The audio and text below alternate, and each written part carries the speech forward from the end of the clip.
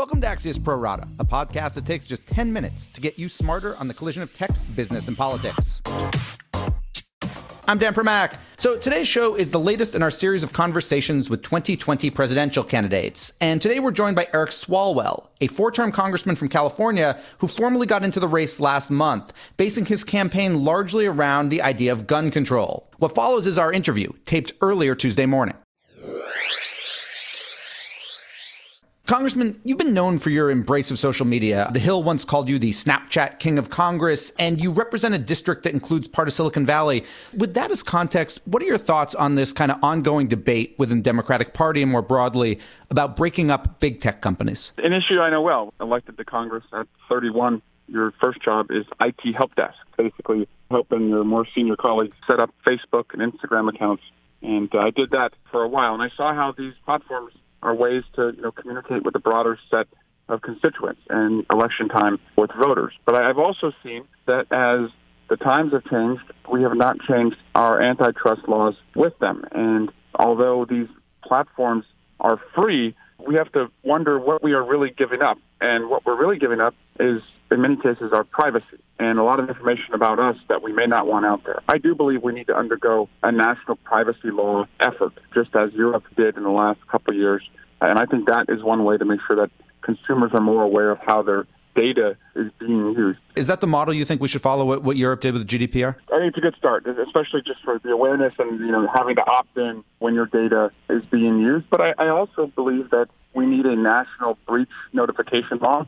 The states all have different breach notification laws to when a consumer should be told when a breach occurs. I think we need a federal law, seeing that there's so much interstate commerce, especially on these platforms. When it comes to companies who are offering goods and services at a lower cost because they're growing, our antitrust laws did not necessarily contemplate that. Traditionally, we would look at, are you putting other businesses out of business and then charging more for goods and services? And here, when you're Google or Amazon, you're seeing the costs are actually coming down. However, what we must, I think, look at is, are these companies using data that they get from their platforms to target and put out of business other businesses? Wouldn't they do that even if they were broken up, though? Like, if you took Facebook and say you hived off WhatsApp and you got rid of Instagram, now it wouldn't be as integrated. Facebook wouldn't have as much data, but it would still, if it just controlled kind of the so-called big blue app, it would still have a lot of information on us and would be able to use that information. It would have a lot of information. That's right. And that's why I think it really comes back to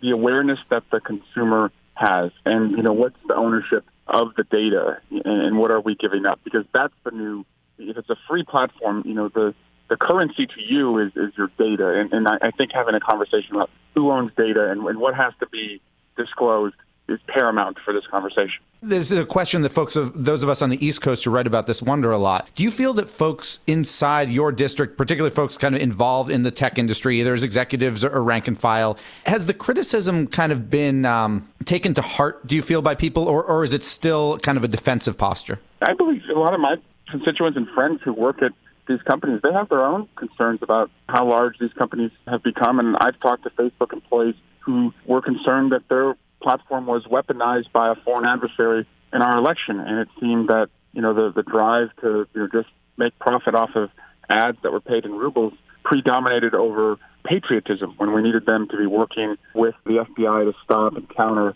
what was happening. And so I hope there's a lesson learned from what happened in 2016 as we go into this next election, and that is that these platforms can be perverted to turn us against each other, and there's a responsibility that these companies have. On that point, last year, so maybe at this point 15 months ago, you were highly critical of Facebook vis-a-vis the Russian interference and Mark Zuckerberg's actions in response to it, I guess you could say.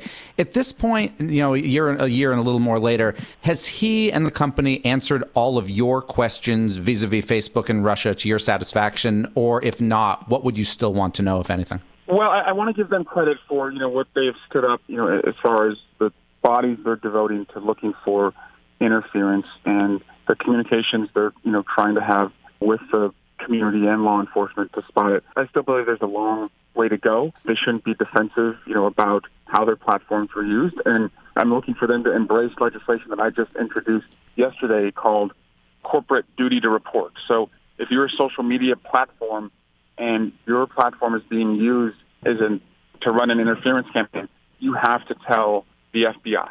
It's similar to legislation last year that related to human trafficking. If you're an internet company and your website was being used for human trafficking, there was a duty on you, an onus, to tell law enforcement and take the posts down. And my legislation will do the same because, again, we saw in 2016, there was all this traffic that was turning Americans against each other, being paid for in Russian currency, and no one told anyone about it. And I believe that there has to be a duty now on social media companies to do something when they see this. Congressman, let's move on. You're centering your campaign, your presidential campaign, a lot around gun control, and in particular, a desire to reinstate the military-style assault weapons ban and to buy back the current supply of assault weapons that are out there. On that point, how would you enforce it? If I had a military-style assault weapon in my bedroom, how would you enforce that I give it up to the government, whether I get paid back for it or not?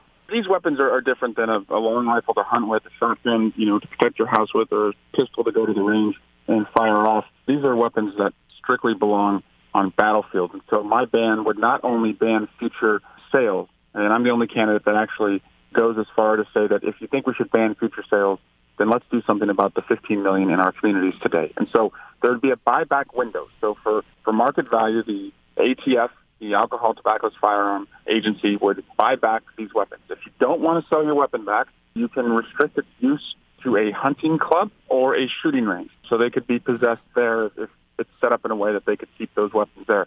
Otherwise, it would be like any other contraband. Like if you had bomb-making materials that you weren't supposed to have and the police had a search warrant for your house, then you could be charged with possession of an assault rifle. There's not going to be any roundup. I'm not calling for any force to go door to door. It would just be added to the list of, things you can't have in the United States, whether it's heroin, bomb-making materials, or an assault rifle.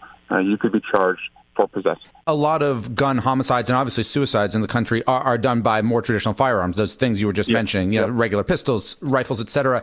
Do you believe that we as a country, from a legal perspective, should we be moving toward legally mandated, basically smart gun technology, assuming the technology could be perfected, something along the lines of whether they be fingerprint sensors or RFID chips, something like that on all firearms, not just assault weapons?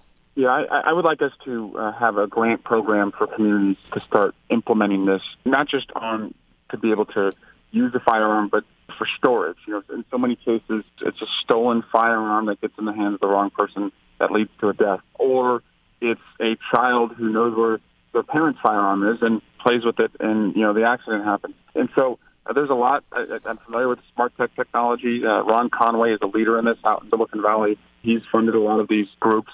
I'm supportive of the mission to do that. And I want to just explain why, assault rifles, are a priority for me. Because, yes, they account for fewer than 10% of gun violence deaths in America. But if you talk to students in their classrooms today, the presence of assault rifles in our culture account for 100% of the fear that they have. And that fear is immeasurable, but it's taking a toll on their mental health as they're being asked to prepare for the skills they need in this new economy, but they sit in class just riddled with fear because they believe that these weapons are in our community and could walk into their classrooms any day in the hands of a shooter and take their life.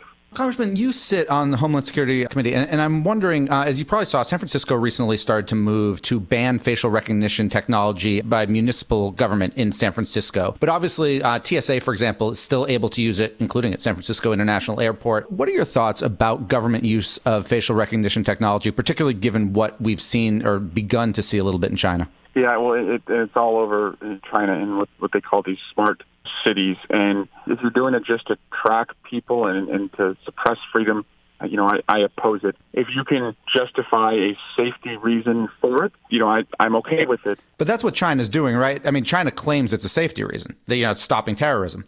Yeah, and I've seen, some of the videos where, they could find someone in fewer than 5 minutes. And, these are just, walking through city plazas. And, if you can't draw, a correlation between a crime rate and, where you have this technology, I think it's really just a big brother environment that you're creating, and I would oppose it. But I do think in limited areas where, it could save lives, particularly at transportation hubs, or places where we, convene and don't want to be vulnerable, I would consider it. But I don't want to give up, the freedom to move freely and without, having my data collected anywhere.